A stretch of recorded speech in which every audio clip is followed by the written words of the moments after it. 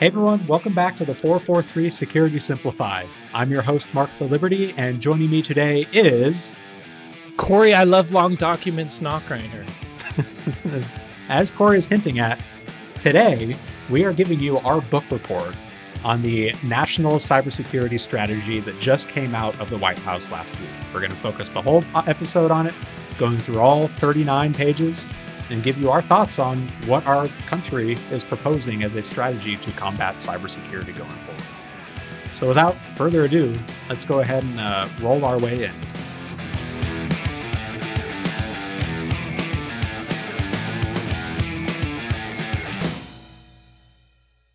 So let's start with the, big and only topip we will be discussing this week. I was going to say start with. Let's jump into the only topic. On today's episode, we're going to be chatting about the just released, at least as of this recording, White House National Cybersecurity Strategy document.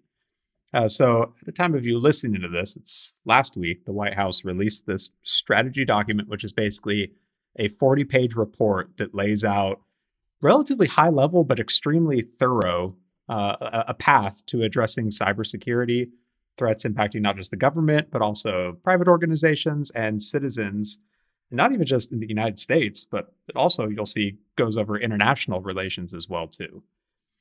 So unlike some of the previous government or White House-led topics we've chatted about on this podcast recently, this one isn't like an executive order that takes immediate action right now or like legislation that's going to cause like regulation immediately. It's more of a, as the name says, strategy. It's basically them signaling what their stance is on certain issues, and then still laying out the groundwork of what they expect to work on with like Congress and federal agencies and international partners to try and close gaps that they see in our nation's both private and public cybersecurity strategy. But so before we even jump into it, I do like that they've released this report, at least this game plan. Because in the world of cybersecurity, it's really easy to get stuck in situations where you feel like you're just shooting at the hip and living day to day. And for them to take a step and come out with this, in my opinion, well-formulated plan or strategy, as high level as it is, it's good. It shows at least a concerted effort to address a lot of the stuff that you, I, and everyone else in the industry have been screaming about for the last decade. So the report itself, it starts out by describing just the context of the cyber world we're in. It talks about how we're entering a new phase of deepening digital dependencies that are going to unlock possibilities for human prosperity, were the words it used. But recognizing that also multiplies the risks that we face if we have insecure systems. Highlights the software that systems we're using is growing more complex, but often too brittle because of that too.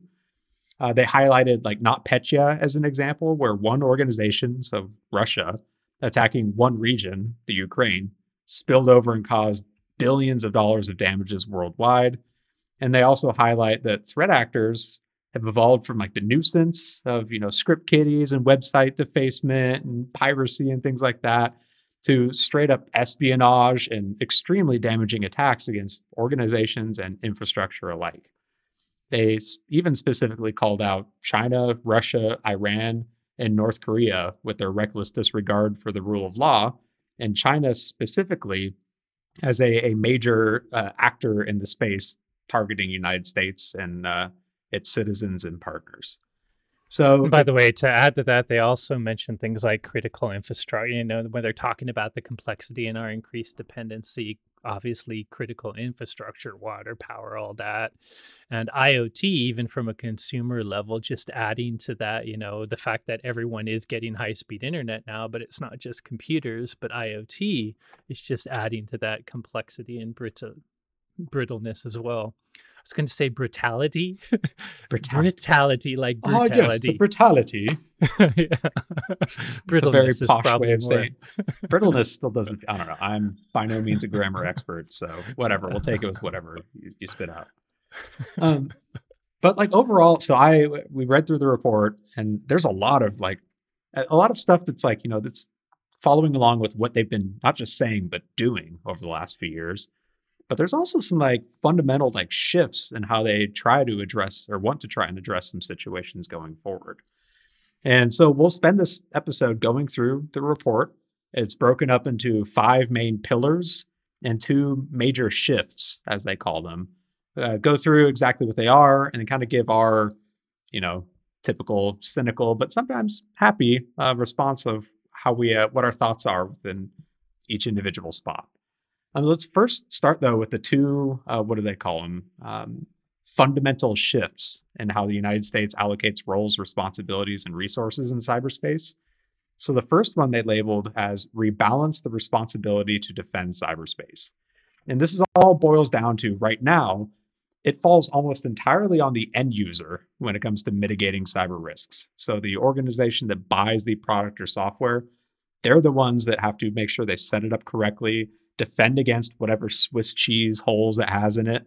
And if they screw up, it can cause damaging consequences, not just to their company, but the entirety of the United States, depending on what sector they're in. There was a quote from the paragraph describing this that I like, where it says, individuals, small businesses, state, local, and governments, infrastructure operators have limited resources and competing priorities, yet these actors' choices can have significant impact on our national security.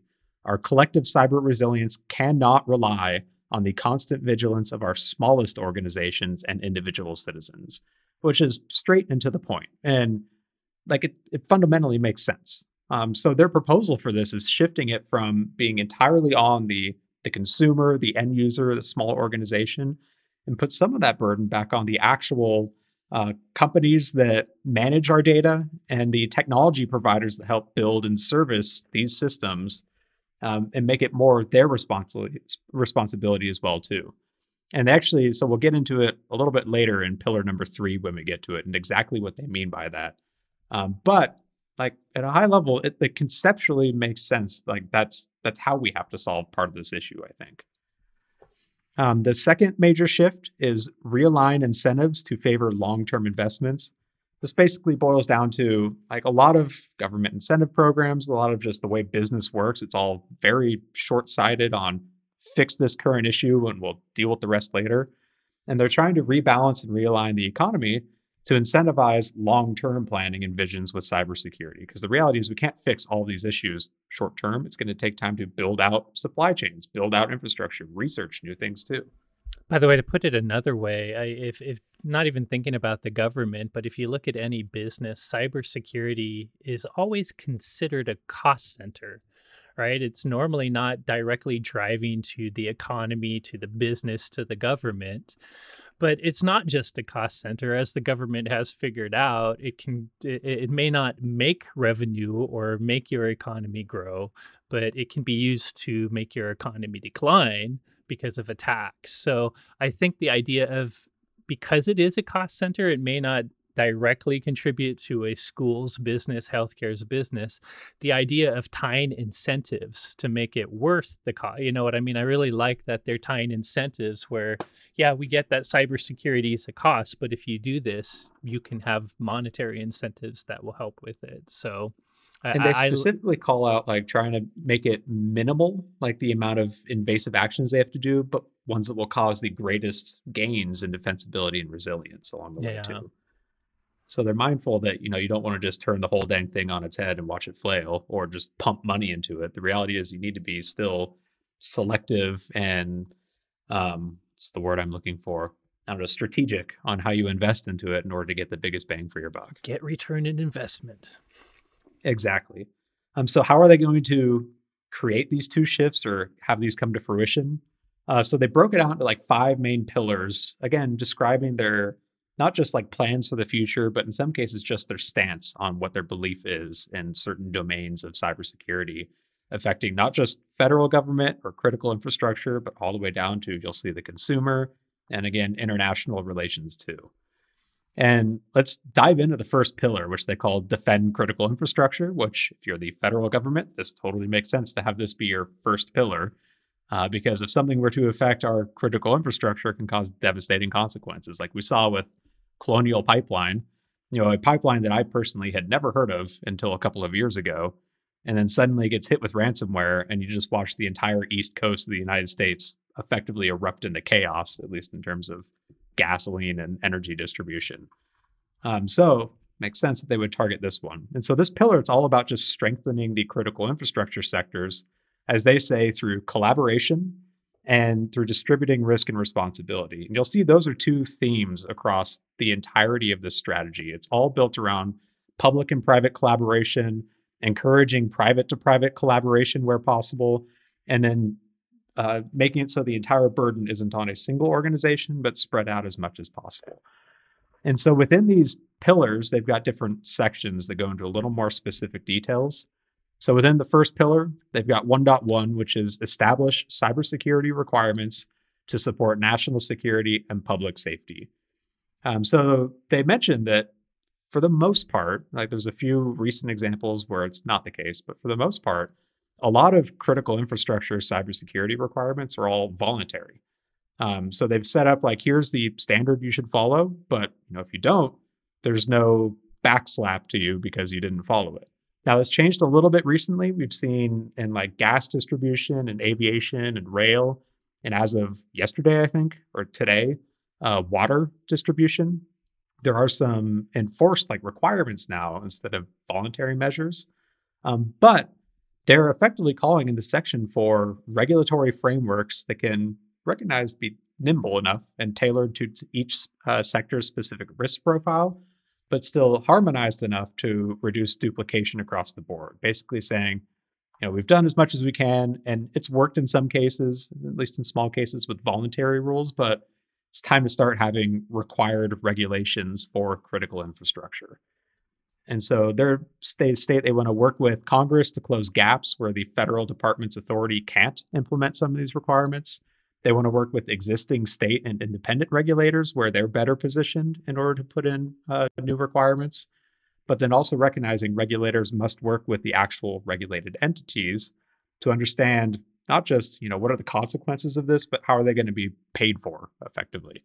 Because in a lot of these industries, the margins are like extremely thin. And if suddenly you've got like, a whole bunch of cybersecurity regulations on it with no incentives or grants or anything to go with it, it could be just absolutely crippling. So this one, it makes sense. And like I hinted at, like a lot of these are grounded off events or patterns that they're already doing. So we already saw the transition starting from voluntary to now required regulations in critical infrastructure. So it makes sense to see this one. Yeah, it makes total sense to me. I think the biggest problem is not making them onerously burdensome. I think if you go across America, there's people that think there should be no regulation at all, and there's people that think regulation is the only way to fight corruption and negligence. And I think you pointed out that it's really the middle ground. I think even the government doesn't want to take the time, money, and expense to regulate things that the public can do well on their own, or that, in this case, the critical infrastructure important to society companies or organizations can do on their own. And we want to be hands off as any societal government as much as possible. But if people continually, or if organizations continually prove negligence, that what you're supposed to be doing on your own, but over and over and over again people aren't, you do have to regulate. So I think this will be kind of a balancing act. And I like your point of the issue with regulation, though, is it does sometimes introduce new costs. And when you go too far on regulation, it can be onerous to the organizations trying to follow it. So it'd be interesting to see what the actual regulations become and how they're incentivized, how the government might help or even fund following them for the critical infrastructure organizations. And you'll see throughout a lot of this that they're likely going to lean on NIST to develop frameworks, and then regulations and rules will be built around, are you following NIST's framework or something similar? Not surprising, as that has been the National Institutes of Yes. Standards and Technology forever. So number 1.2 is scale public-private collaboration. And they're basically just saying build off of what CISA has already been doing with sector risk management agencies and continue to strengthen information sharing and analysis centers, ISACs, and information sharing and analysis organizations, or ISAOs. Again, because if you can share threat intelligence, share learnings taken away from activity or incident response, you raise the overall tide with everyone else around you too. Yeah, and me and Mark can attest to this from our experience with the FBI CISO Academy, which while it's the FBI, they're very coordinated with CISA. But in general, all the government, and we talked to a lot of high level government folks, including Chris Inglis, who's now retired, but was the head of our entire national security, and they have been leaning heavily in public private collaboration. They understood that all these organizations existed before, but from the vendor or critical infrastructure organization side, it always felt like we were doing a lot of collaboration from our side or data sharing, but the government was more secretive about it. But that seems to have, they're not. They're actually doing true collaboration and information sharing. So I like to see that this strategy continues that more equal public-private collaboration. And while this section's just focused on critical infrastructure, like exactly what you just talked about, Corey, is also covered later In other as well sections. too. Yep. Yep. Yeah. 1.3 is integrate federal cybersecurity centers. So they're saying directly connect federally run organizations like the Joint Cyber Defense Collaborative at CISA with private sector organizations.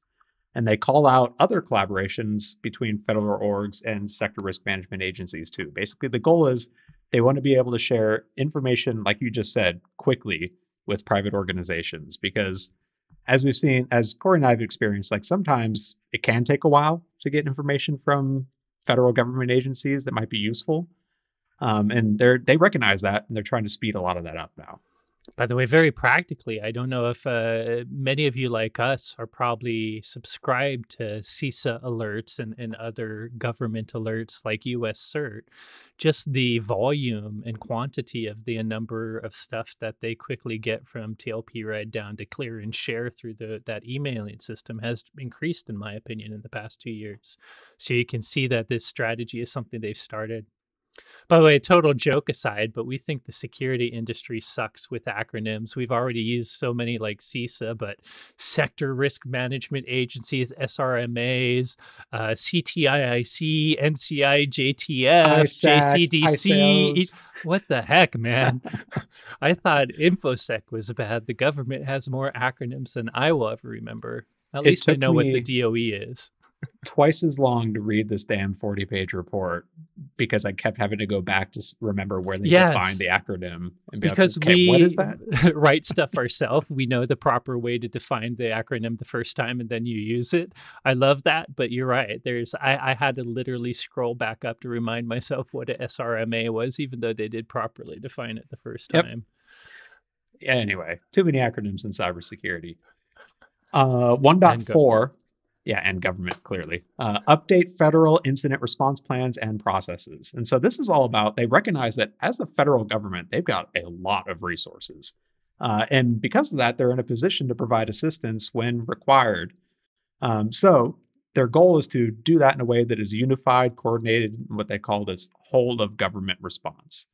Basically, there's a few things that this section covers. They want to make sure that organizations know which government agencies to contact and when, and what their purpose is, make sure it's all clearly documented and with guidance from the government and with what kind of support you can expect to get from those different agencies. They also say the federal government's going to direct CISA to update the National Cyber Incident Response Plan to, quote, to more fully realize the policy that a call to one is a call to all. They will take lessons from the success of the Joint Terrorism Task Forces and coordinating local field offices with incident response, basically recognizing that it's not like you're going to call up the White House for help. You're going to call your local FBI field office or CISA representative or whatever, and they need to be able to coordinate within their agencies and other agencies across the whole of the federal government. And they also called out CIRCIA, so the Cyber Incident Reporting for Critical Infrastructure Act from last year, as a mechanism for enabling quicker and more effective response as well, too. Basically, if critical infrastructure agencies have to report vulnerable or attacks more quickly, it allows the government to learn about them and respond more quickly as well. So this one, it's good to see them. I feel like if you were to call up the FBI as a critical infrastructure or CISA or whatever, you would get help. But it's good to see they want to make sure they've got a good concerted effort where you don't necessarily have to cut through red tape, where each agency has its own capabilities and their own jurisdiction, and making sure they're all coordinated with what they can do to help respond as well. That said, like, this is one where I feel like I it's going to take a lot of work to get the entire federal government chugging as one unit in incident response for something. Yeah. And I mean, it's not their exact fault. I mean, this is such a large organization with bureaucracy. I can even say, like, for instance, within organizations like the FBI, is it Internet Consumer Crime Center? I see squared, or not I see squared, I three. see three. Uh, does not necessarily stay in sync with the actual cybercrime unit, that, you know what I mean? We've have incidents where we report to one and the other may not be in the same agency. So getting other intra-agency communication up to speed should be easier than extra agency communication. So this is probably a big thing, but I'm glad they're considering it. And hopefully it will help them with their own incident response, which might get us to 1.5. Yeah. So the final section for Pillar One is modernize federal defenses. Basically, they want to drive long term efforts to defend the federal government itself and all of its other executive branches along the way. So they identified that right now, federal civilian executive branches, another acronym, FCEBs, these agencies, they independently manage their own IT and OT systems. And that is a problem because sometimes they don't have the resources to do it. They all end up with different Do it setups. Yes, they may all be differently, running wrong. like Einstein, which is CISA's IDS engine, but you have different, potentially different firewalls, different Defenses, configs, different, setups. yeah. And so they want to try and drive from the federal level, like at least in terms of cybersecurity, oversight and or management of some of these systems across the entirety of the federal government. I think this is an important one to get private. When we get to 3 and other pillars, to get the outside world to take accountability and help, the government needs to prove that they can do it right. And with just the US Marshal Service having a breach, and that's just the one that happened, what, 4 days ago, 5 days ago, there've been many. So I do think the government needs to do this, because many government entities, including the most secure one like the NSA, has had incidents before. And two, if you're starting to regulate and ask others to do the right thing, you got to lead by example. So I do think it's very important for them to kind of be a leader in this, and hopefully have less of these public breaches that the world learns about. And they call out To a few government specifics too. institutions. Yeah, go Yeah. ahead. Like they said, for state and federal governments, they must replace or update their IT and OT systems that are not defensible against sophisticated threats. They call it a few things like they No must more implement Windows XP. exactly must implement MFA, encrypt data, and gain visibility into full attack surfaces.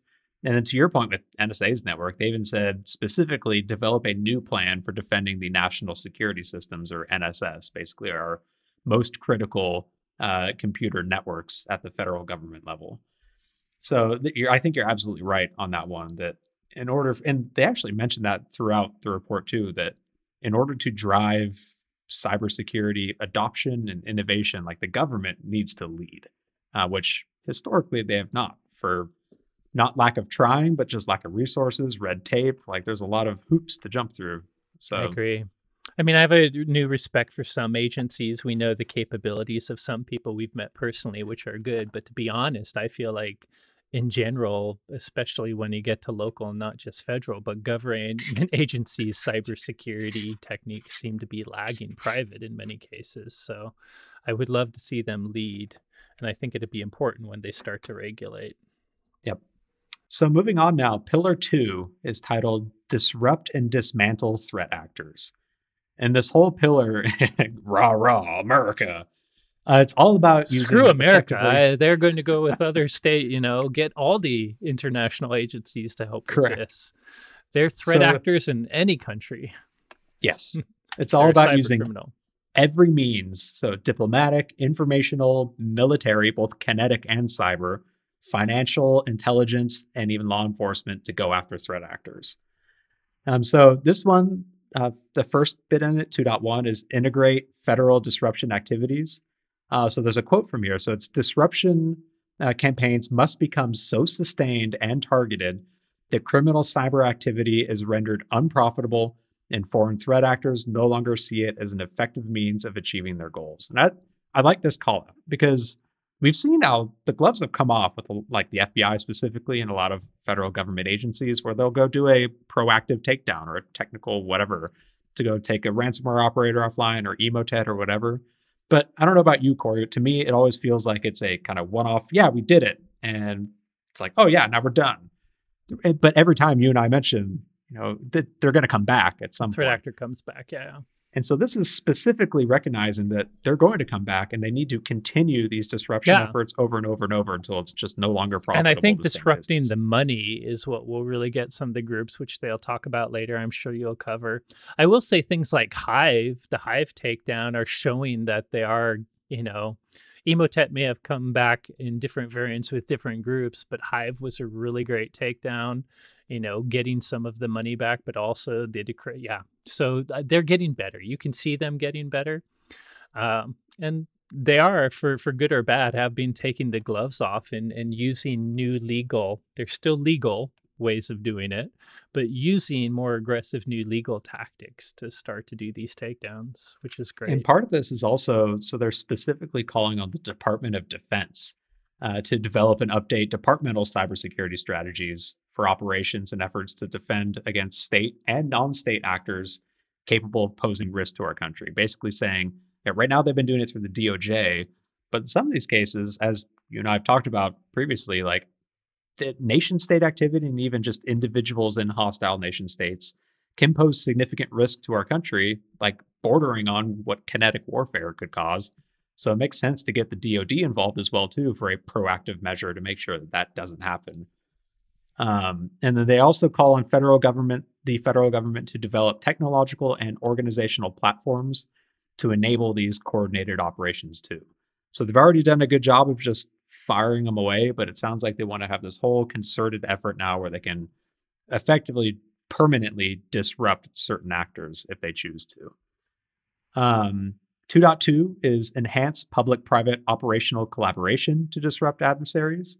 So they specifically called out a few previous engagements with the private sector, like Emotet as an example, where a lot of the help for that came from the private sector because they're often in a better position to view the adversary activity than the federal government, thanks to their scale or even just their rapid pace of innovation.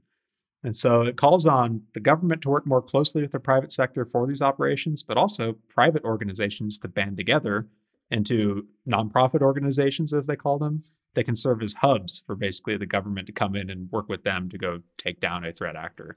And we have some direct experience here that this type of public-private operation can help.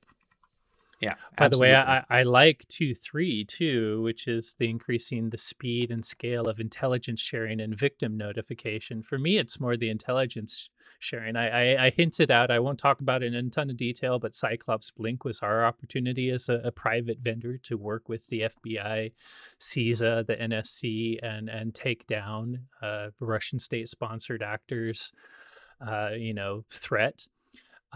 But the one thing was, we learned that the government knew about this long before we actually were brought in to help. And so if all of that whole experience was good and really allowed us to, us do our part to help our customers, and the FBI help take down command and control centers for this threat that was affecting a small portion of customers. But we would have loved to, my only complaint was we would have loved to start the help earlier so that we could have released the mitigation even faster. So I think when this was happening, past public-private collaborations was the government getting a lot from the other side, but not giving a lot because of all the secrecy they have been forced to kind of institutionally for a while. But the fact that they're actually opening up this threat intelligence is going to allow them to share faster and maybe pull in private organizations faster too, which will just help everyone. So I like to think that this section is strictly because yours and my feedback to our friends at the federal government. I'm sure it was the Emotet folks too, but we definitely did talk about, we really appreciate the public, we did, I would say, like a lot of businesses, at first we weren't sure if we wanted to collaborate with the government because of things you hear, but it turned out to be a fantastic experience. That being one of our only complaints. So it's hard not to feel some credit for 2.3, but I doubt it. Obviously, it was not just us. Everyone agrees that speed helps. I'm still going to think it was just us. Yeah. So 2.4. That's why you have that award sitting behind you, Mark. Exactly. Signed by the director of the FBI. Yep. 2.4, prevent abuse of US-based infrastructure. And so this one recognizes a lot of attacks targeting US and partner organizations originate or at least get proxied through infrastructure based in the United States. And so it calls on working with cloud and infrastructure as a service providers to quickly identify malicious use of US-based infrastructure and take action. And also, they're going to begin enforcing a risk-based approach to cybersecurity across IaaS providers, infrastructure as a service, which makes sense. And we've talked about this in like a prediction a couple of years ago now about crackdown on abusing cloud services. In this case, the context of phishing. But it does seem like they could potentially be doing, I mean, it's easy for me to say from my ivory tower, but I feel like they could be doing more to quickly act on some of this, proactively and act on some of this. Yeah, it's very clear. Even if a foreign nation state sponsored actor were to attack the US, they wouldn't do so coming from infrastructure in their country.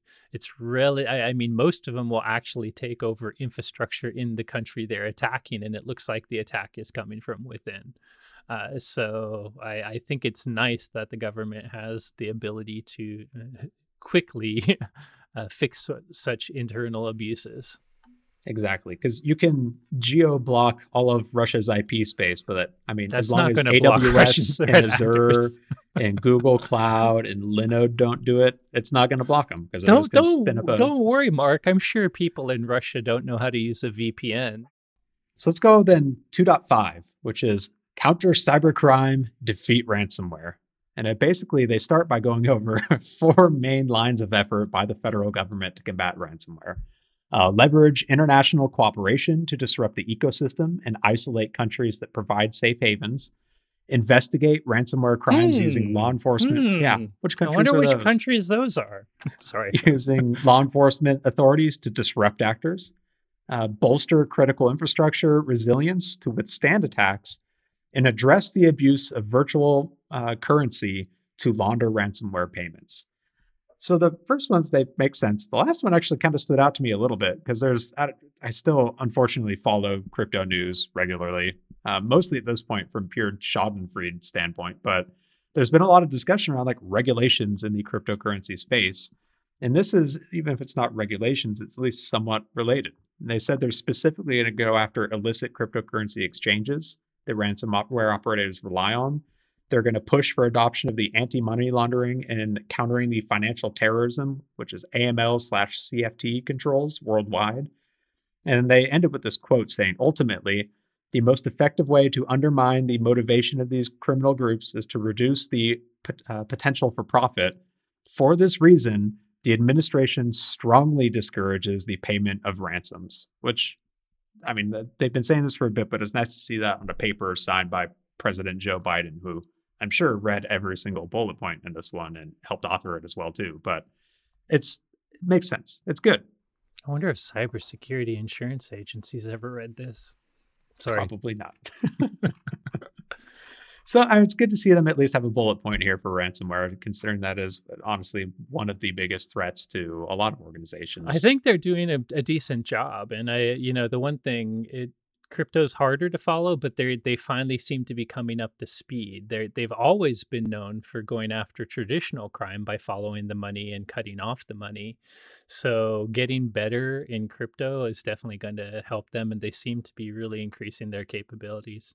I'm curious what they'll do with things like Monero, the ones that are less trackable. Are they going to start to try to block them or anything like that? Anyways, be interesting to see how they continue to evolve. Yep. So moving on, pillar three fingers, shape market forces to drive security and resilience. This is the one that, again, when you read through this, totally makes sense, but it actually kind of stood out for me because it is a pretty radical shift from how things currently operate. And it's basically By the way, let's just, they're being tactful. This should be make regulation. vendors have some liability for their part. Yes. You guys need to do your part, is what they're essentially saying, I think. Yeah, it basically boils down to using regulations and incentives, so both the carrot and the stick, to modernize the digital ecosystem into one that's more resilient. And so this one will start with 3.1, which is hold the stewards of our data accountable. And this basically, it doesn't propose any new legislation, but it says that they fully support any GDPR like regulations to protect personal data. They also say that any of these legislations actions should direct guidelines to follow NIST developed standards as well too. So it's basically the government saying, "Hey, we need GDPR in the United States." We had a prediction for this a few years back. Unfortunately, it still hasn't happened beyond the. I mean, it California has, and because of CCPA and CCRA, which are two similar privacy laws in California, which do affect other states too, just because a lot of us have customers there. But I would hope they would actually do some work to actually make a federal version of this. And I mean, I'm just sick of how many breach notifications I get as a normal user, that I have to change my credit card, change my password. My social security number is now public, and there seems to be no accountability you for didn't all like your these $3 companies. check from Equifax? Did I get one? I'm not sure if I joined the class action or however I I got got it. $3.18 from them. Wow. All I Yep. know is what I've gotten over the past 3 weeks. Good thing I froze my credit. Is I have like about 6 in the same period of time. People trying to open up loans in my name. Thank you, Equifax and others who store social security numbers and lose it. Good thing I know how to freeze credit. Yep. 3.2 is drive the development of secure IoT devices. So saying the administration is going to continue to advance the development of an IoT security labeling program similar to like Energy Star, so that customers and consumers can compare security protections offered by different IoT products and create a market that incentivizes greater security. Funny, Mark, maybe they are listening to us, because I mentioned that GDPR comes to the US prediction. We also had regulate IoT as a prediction a year after. So, wow, maybe we should work in the White House. Apparently, Joe Biden listens to our podcast. 3.3 is the big one that stood out to me because it directly impacts WatchGuard, to be honest. Or any company that makes software. Any company. Shift liability for insecure software products and services. So it calls out that vendors that ignore best practices for secure development and ship products with insecure default considerations or known vulnerabilities are some of the biggest causes of security incidents. Like, the burden is on the end user to implement the crappy, insecure product and make sure it is secured, not the developer of it. And that's not fair. Part of it is because, I mean, I assume we do it. I've not read our terms of use, but calls out the as is clauses that are in terms of use that basically allow software makers to leverage their position to disclaim all liability. If you sign up for Microsoft Office and when you accept the EULA, part of it is, you're receiving this as it is, vulnerabilities and all, not our problem. Sorry if you get hacked. So it says that while companies that make software must be free to innovate, they must also be liable for when they fail to live up to the duty of care they owe their customers. And they're going to work with Congress specifically and the private sector to develop legislation establishing liability for software products.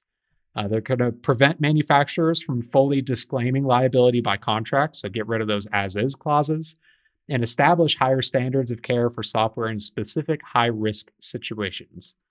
Says the legislation must also, though, shield companies from liability if they've followed best practices in development, like the NIST Secure Software Development Framework.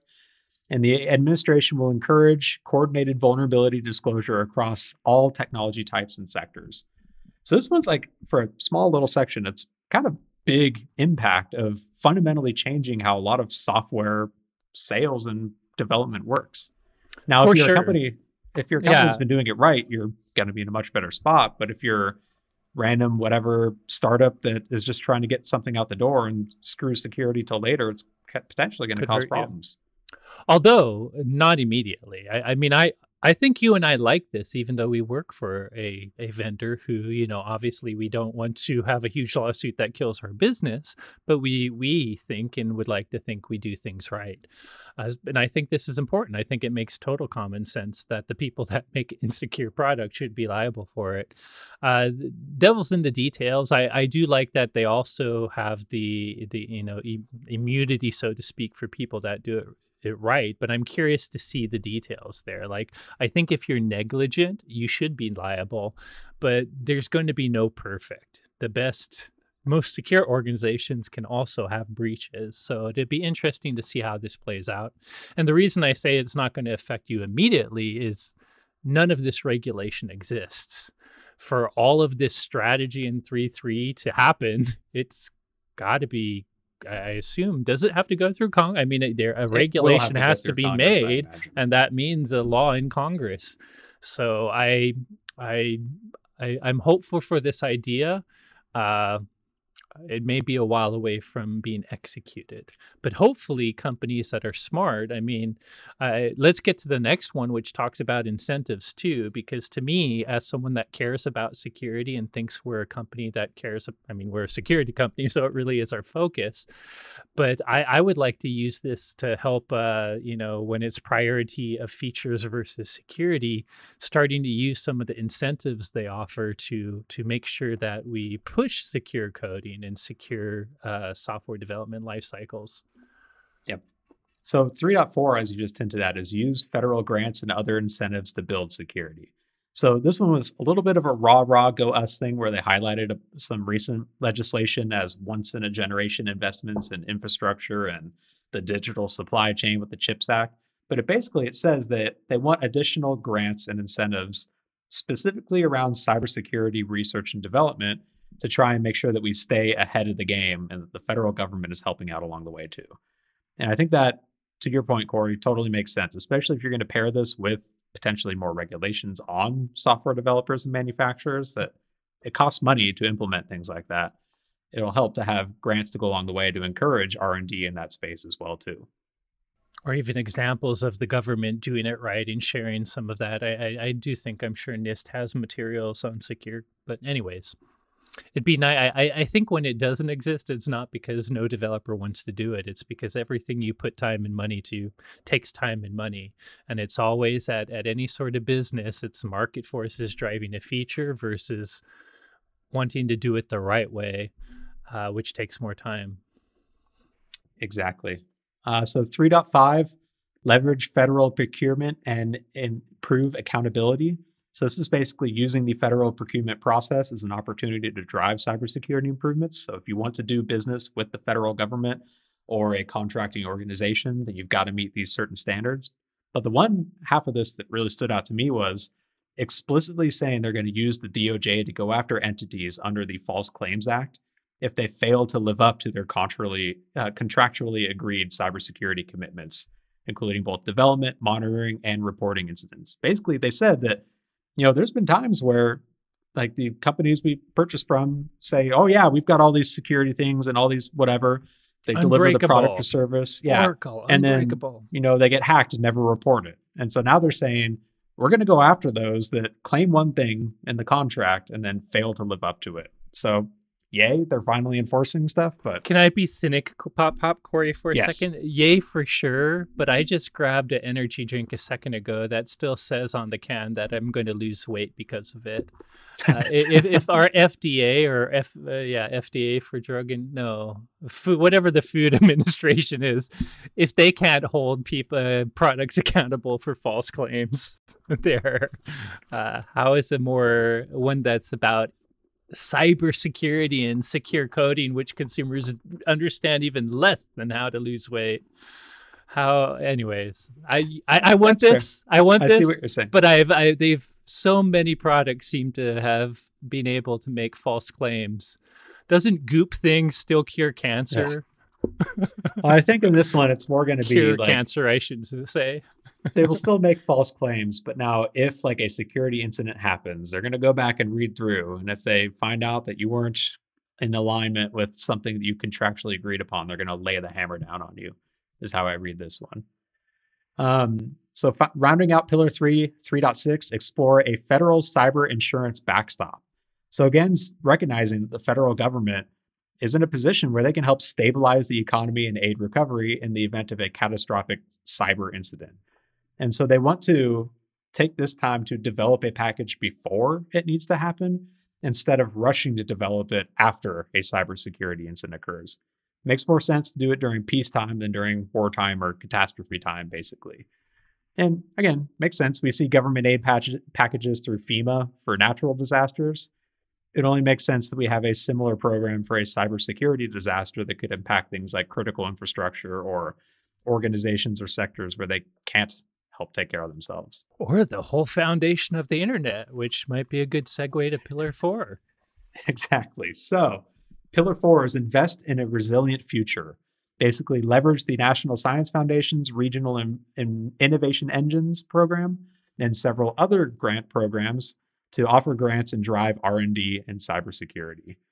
By the way, back on that, I'm jumping your 4.1. You'll introduce 4.1, but I just want to remind everyone we had to take down the internet prediction with BGP and DNS too. So, anyways, keep going, Mark. So, 4.1 is secure the technical foundations of the internet. And it starts out by specifically calling out how broken BGP and DNS are as critical components of the internet. Exactly. It says the federal government also needs to lead by example too. So they call it like IPv6 adoption and how it's slower than it really should be. And they're saying, well, the federal government needs to lead by example in this space too. So it's all about working with foreign and private sector partners to promote this kind of rules of the road that favors transparency, openness, and consensus, and then addressing some of the critical issues we have in the backbones of the internet, like BGP and DNS. So again, yeah, that was what, 3 years ago, 4 years ago now, maybe? I think we always have these prediction, like how do we do episodes a year after where we might get 60, 70, sometimes 80%. We're like 100% now. We're like, if you go a few years beyond, we're almost 100% on everything. Exactly. Moving on, 4.2, reinvigorate federal research and development for cybersecurity. So they say they want to identify and prioritize R&D to mitigate cybersecurity risks in existing and next-gen technology, leverage some of those existing partnerships like the National Science Foundation, DOE, national laboratories, and other federal R&D centers to focus on investment in computer-related technologies, biotechnology and biomanufacturing, and clean energy technologies, and cybersecurity all in that space. So again, artificial intelligence. The one I thought of while reading this, which will take us right to 4.3. Post-quantum future. Yeah, so quantum. 4.3 is That's prepare for our post-quantum future. And I couldn't help it. I've thrown him under the bus a couple times here so far. There's a 0% chance that the gentleman that signed this document knows anything about post-quantum computing and encryption. But hey, you know what? It's still good. So basically, it highlights the importance of strong encryption for global commerce and the risk that quantum computing will break some of the most ubiquitous encryption standards that we use every single day. Like the reality is, if quantum computers actually become a thing, AES encryption and RSA key negotiations they're done. So they're saying they want to accelerate investment in widespread replacement of hardware, software, and services that can be that can help protect against quantum computers, and that the federal government will prioritize transition of vulnerable public networks to quantum resistant cryptography. So this is one of those where it still feels like, actually, I don't know. It doesn't feel like it's that far out. I feel like it's any day now we're going to find out that NIST or China or someone has developed a computer or IBM. IBM. I mean, you don't hear their name a lot, but they've invested and have one. And 4.4 is secure our clean energy future. And this one actually kind of stood out to me too. Basically, they're recognizing that we're in this space right now where as we adopt like clean energy and, solar, wind, all these renewable things, we have a spot to overhaul a lot of our power distribution backbone that is frankly archaic at this point. So it calls out like some of the things they've done within power distribution for some of these new clean energy systems. Now, this is a great opportunity to, as we are rolling out these new technologies, make sure we do it correctly, built with cybersecurity in mind, instead of doing a patchwork cybersecurity control after the fact, like we had to do with Yeah, our old adding grid. smart grid to old energy systems that were never designed to be anything but air gapped is probably what introduced a lot of vulnerabilities. So, whether like personally, I think clean energy is the obvious future, no matter your politics, even for economy. You worry about our economy? Well, damn, there's tons of money in clean energy. But the fact that it's brand new will finally allow us to overhaul an infrastructure that is older than time. Like we have probably a worse the benefit was we probably had an energy grid before any other country, thanks to the folks that lived in the States. But ours is so old now because we built it so long ago and have just been band-aiding it. So I think at first I'm like, is this just a way for Biden to talk about clean energy? But no, it totally makes sense. This can be a totally new grid that you can actually design modern security practices and modern network connections on. Well, this is all your problem and not mine because I'm in Texas, which has the best power grid in the entire country, Oh yeah, isolated just to ourselves. That is zero totally. issues whatsoever. Except when it snows and you get that $15,000 bill for 2 days. Yep. Or the ice storm that takes out power to the Capitol for 2 weeks. Anyways, moving on. 4.5, support development of a digital identity ecosystem. So they recognize that enhanced digital identity makes access to government benefits and services easier. It also could enable trusted communications and, God forbid, more social networks with trusted identities. And then possibly a possibility for digital contracts and payment systems as well, if you can actually authenticate the person. Like there's so much credit card fraud out there from just stealing credit card information and using it to buy crap online.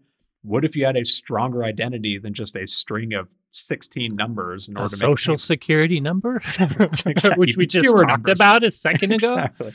Maybe if you had digitally signed certificates, people couldn't open accounts under your name after Equifax loses all your information. Yes. So the quotes I want to pull out from here was, today, the lack of secure, privacy preserving, consent-based digital identity solutions allows fraud to flourish, perpetuates exclusion and inequity, and adds inefficiency to our financial activities and daily life. Operating independently, neither the private nor public sectors have been able to solve this problem. So basically, they're calling on a NIST-led effort for digital identity research to coordinate with the private sector to create strong, verifiable digital identity solutions for online. We've seen this in like other countries. They've tried things like, ID cards with a smart card in them effectively. Like there's no clear, obvious way to do this, but it makes sense. We do have biometrics in our passports, at least here in the US. Yep. I mean, you may not realize it, but if you got a passport in the last 10 years, there is a digital fingerprint in it. Oh, I didn't know there was a digital fingerprint. That's interesting. Now, there's I got one of those fancy new ones. I don't mean literally your fingerprint, but it's there is a chip in it that has a digital certificate that's making sure it is really your password. Literally stored my fingerprint. No. Okay. I don't mean that. Well, that's less cool then. But either way, like it makes sense. Like the reality is we are going very much online forward. By the way, I totally promote this. But there is this is more just pundit for fun commentary, Mark. How many people are, what is it, the mark of the devil, the whole chip our babies, and I feel like there's a class of people that will like take this one and go kind of nuts with, this is a perfect example of the government doing the mark of the beast or whatever. Fine, stay off the internet. And I will admit, reading 1984, I hope this doesn't tie to a lot of intelligence tracking of you, but I do think I do think the actual digital identity is very important to your own personal security. I think this is really mostly a benefit to citizens if adopted and done well. Yeah, absolutely. And then finally, 4.6, develop a national strategy to strengthen our cyber workforce. So basically, they're focusing on reducing the cyber skills gap while improving diversity and increasing access to cyber educational training paths. They highlighted a few existing programs that they want to build off of. So the NICE program, the National Initiative for Cybersecurity Education, and CyberCore's Cybercore's scholarships for services, basically a service program for the military. But specifically, they want to make sure that they expand the pool of candidates to include diversity in the country as well too. I like this one. Seems like a no-brainer. Like the government's in a position to help out in the education space and get more folks in cybersecurity. We saw, I think it was last year, they started that what was it, like apprenticeship program they were trialing out as well too. So clearly it is a focus of the federal government. Yeah, I think that's good. Anything that it helps the next generation of folks to kind of come towards this industry would be helpful. Yep. All right. Start Pillar 5. So the final pillar is forge international partnerships to pursue shared goals. So it started with a quote I wanted to highlight. The United States seeks a world where responsible state behavior in cyberspace is expected and rewarded, and where irresponsible behavior is isolating and costly. Basically, they want to encourage international cooperation to promote good behavior on the internet and disrupt the likes of some of those other nations they discussed earlier on, which it feels like this is what we have to do. And it's probably where we're going to end up. Like a lot of these foreign countries are even becoming more isolationists, where they want to be able to unplug their country's internet from the rest of the world's internet. Great firewall of China, North Korea. So this totally makes sense. And let's start with 5.1, which is build coalitions to counter threats to our digital ecosystem. Coalitions? Are you collating things? Yes, collating. Yes, thank you. So basically, they discuss several new international partnerships like the, Quadrilateral Security Dialogue, which is the US, India, Japan, and Australia, the nerdiest name I've ever heard. We have the Five Eyes and we have the Quadrilaterals. Yes, exactly. As well as the Declaration for the Future of the Internet, or DFI, to facilitate information sharing and develop an internet ecosystem that's based off of our shared values. And they want to make sure that we learn from everyone else's mistakes on security and resiliency, and develop new law enforcement capabilities that work in the digital age, going after cyber criminals. So, by the way, this makes total sense. I know that a lot of people in different countries, including nationalists in the United States, think it's we only should worry about ourselves. But I think the internet and digital technology prove that we're global, everyone. I mean, there are no boundaries to technology. If you're an astronaut and never looked at the Earth, we're all humans on this same tiny little blue dot. And so I think the idea of that you can secure yourself alone as this island and just cut off from the world, it's not only kind of silly, it's detrimental to you. You get so much value from being connected to everyone. Technology has proven that, the fact that we are having these discussions so easily on an hourly basis with folks around the world is nothing but a benefit. So why aren't we working together in harmony? So anyways, folks that think it's America first or America only, certainly we do have to take care of ourselves, but I love internet. I wish the countries that are kind of cutting themselves off would work with us too, because they're part of the same small world. Yep. And it goes even beyond that in this pillar as well too. So 5.2 is strengthen international partner capacity. And it's basically using the United States' position and power in this world to lift up our international partners too that share the same values in digital space. So that boils down to helping coordinate cyber capacity building and collaboration efforts, the DOJ to continue to build a more robust international cybercrime program, and the Department of State to coordinate this whole of government effort and alignment with international partners.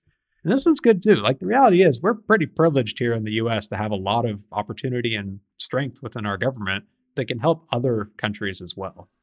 It may be changing, but we have been perceived as the most powerful country, at least economically, in the world forever. And we should use that power to empower other countries to do. Well, not forever, since like 1949. Well, by forever, I mean a long time. And to be clear, it's very likely could change quickly with one of the people that is more centered on themselves. Yeah, But continuing on from that last one, 5.3 is expand the US's ability to assist allies and partners. So this pointed out some recent ransomware events in Costa Rica, Albania, and Montenegro, where foreign partners might seek support from the United States, both in incident response to investigate, as well as respond and recover to it as well. So they want to establish policies to determine when it's in the national interest to provide such support, create mechanisms to deploy department and agency resources rapidly, and also lead NATO efforts to build a virtual cyber incident response capability, at least within our NATO community too. And again, like you just said, like we're all in this together, and it makes sense for us to help out other countries because we can also learn from that as well too along the way. So I like to And see one this one. day, if there's a ransomware group in that particular country, maybe they're the ones that figure out the decryptor before us. It can go both ways, but you don't receive that help unless you show that you give it in return. Yep. 5.4, build coalitions to reinforce global norms of responsible state behavior. So this one, there's a quote I want to throw out from it, where every member of the United Nations has made a political commitment to endorse peacetime norms and responsible state behavior in cyberspace that includes refraining from cyber operations that would intentionally damage critical infrastructure contrary to their obligations under international law. It says the US is going to hold responsible states, hold other states accountable when they fail to uphold their commitments and drive meaningful consequences with their partners along the way. Basically saying, hey, when we're at peacetime, don't go break our crap. Otherwise, we're going to come after you with the full force of the law and hopefully the United Nations behind us.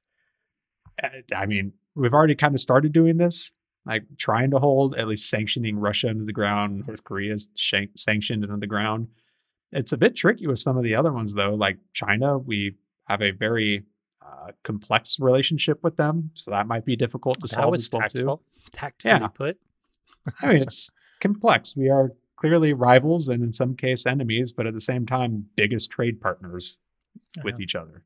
I don't think we want to be enemies, but before we did mention values. They definitely have different values as far as censorship and control of. Yeah. But in the case of like cybersecurity incidents, before the whole Russia-Ukraine war, it actually felt like that was improving with Russia actually cracking down on some ransomware operators within their country to our benefit.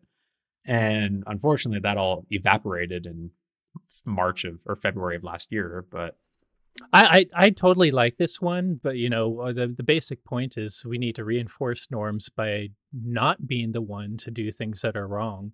But I do have to admit, things we've done in the past, while it wasn't damaging critical infrastructure, Stuxnet. Stuxnet was one of the first times. It should have been secret. The world never should have known, is really, I assume, the hope of the actors behind that one, Israel and US. Most people agree. But, that was an example of a country actually taking an aggressive action outside of wartime in a very proactively in a country that they technically should have no control over. And while I actually agree with trying to control the weaponization of uranium, I hope, we have different groups responsible for the government in the US every 4 years. And this is one that I believe in, but I think we also need to take seriously the times that we have gotten a little too aggressive ourselves, because it, could have been what opened Pandora's box and took off the gloves for other nations. Now, there have been, in my opinion, way more aggressive breaks of norms. I mean, nation states going after money, going after healthcare with ransomware, WannaCry, that are horrible. And we definitely, as a United Nations, need to fix that. But as we start to take off the gloves, saying that we will more aggressively react to other people's bad actions, we need to realize that react is okay, but if we're the first ones doing it quietly, we don't want to be the bad norm. Yeah, I think that's very well said. Yep. Man, it kind of sucks being the first in that case. It does feel a little bit like throwing stones in glass houses, but at the same time, like it is what we do going forward. I think that's going to make the we can't defining change factor of the this. past, and maybe we've realized the reality of what the results of things like nation states getting more red teamy in the past have done. So I love this. We can't fix the past. Going forward, this sounds good to me. Yep. So rounding out our 1 hour and 10-minute podcast with 5.5 is secure global supply chains for information, communications, and operational technology products and services. And my AKA for this one is get out of China, is basically what the whole section felt like. Do we have to get out of Basically, Taiwan too? So they say that, I think so. That's part of Probably. it. They say the US is too reliant on global supply chains for everything from raw materials and finished products and services. It highlights some existing legislative action and executive orders, like the Build America and Buy America for federally funded products. But it says the US needs to work with our international partners to shift supply chain flows through partner countries as trusted vendors. I think we're seeing a lot of this. Like I just read an article today about like Apple shifting iPhone production from China to India. And it seems like that seems to be like a tide that is slowly starting to turn where this needs to be incentivized, unfortunately, I think, because honestly, businesses did this to America, not the government. I'm sure even my owners won't love this, but it's greed of businesses. I mean, still this day, if you go into rooms that are talking about P&L, it's about offshoring to lower cost development centers. And that's why we moved chip manufacturing to China. And it's a stupid short-term strategy because now China's economy is stronger. They know how to make all these chips and they're going to be the leader in the world. And I agree with this one.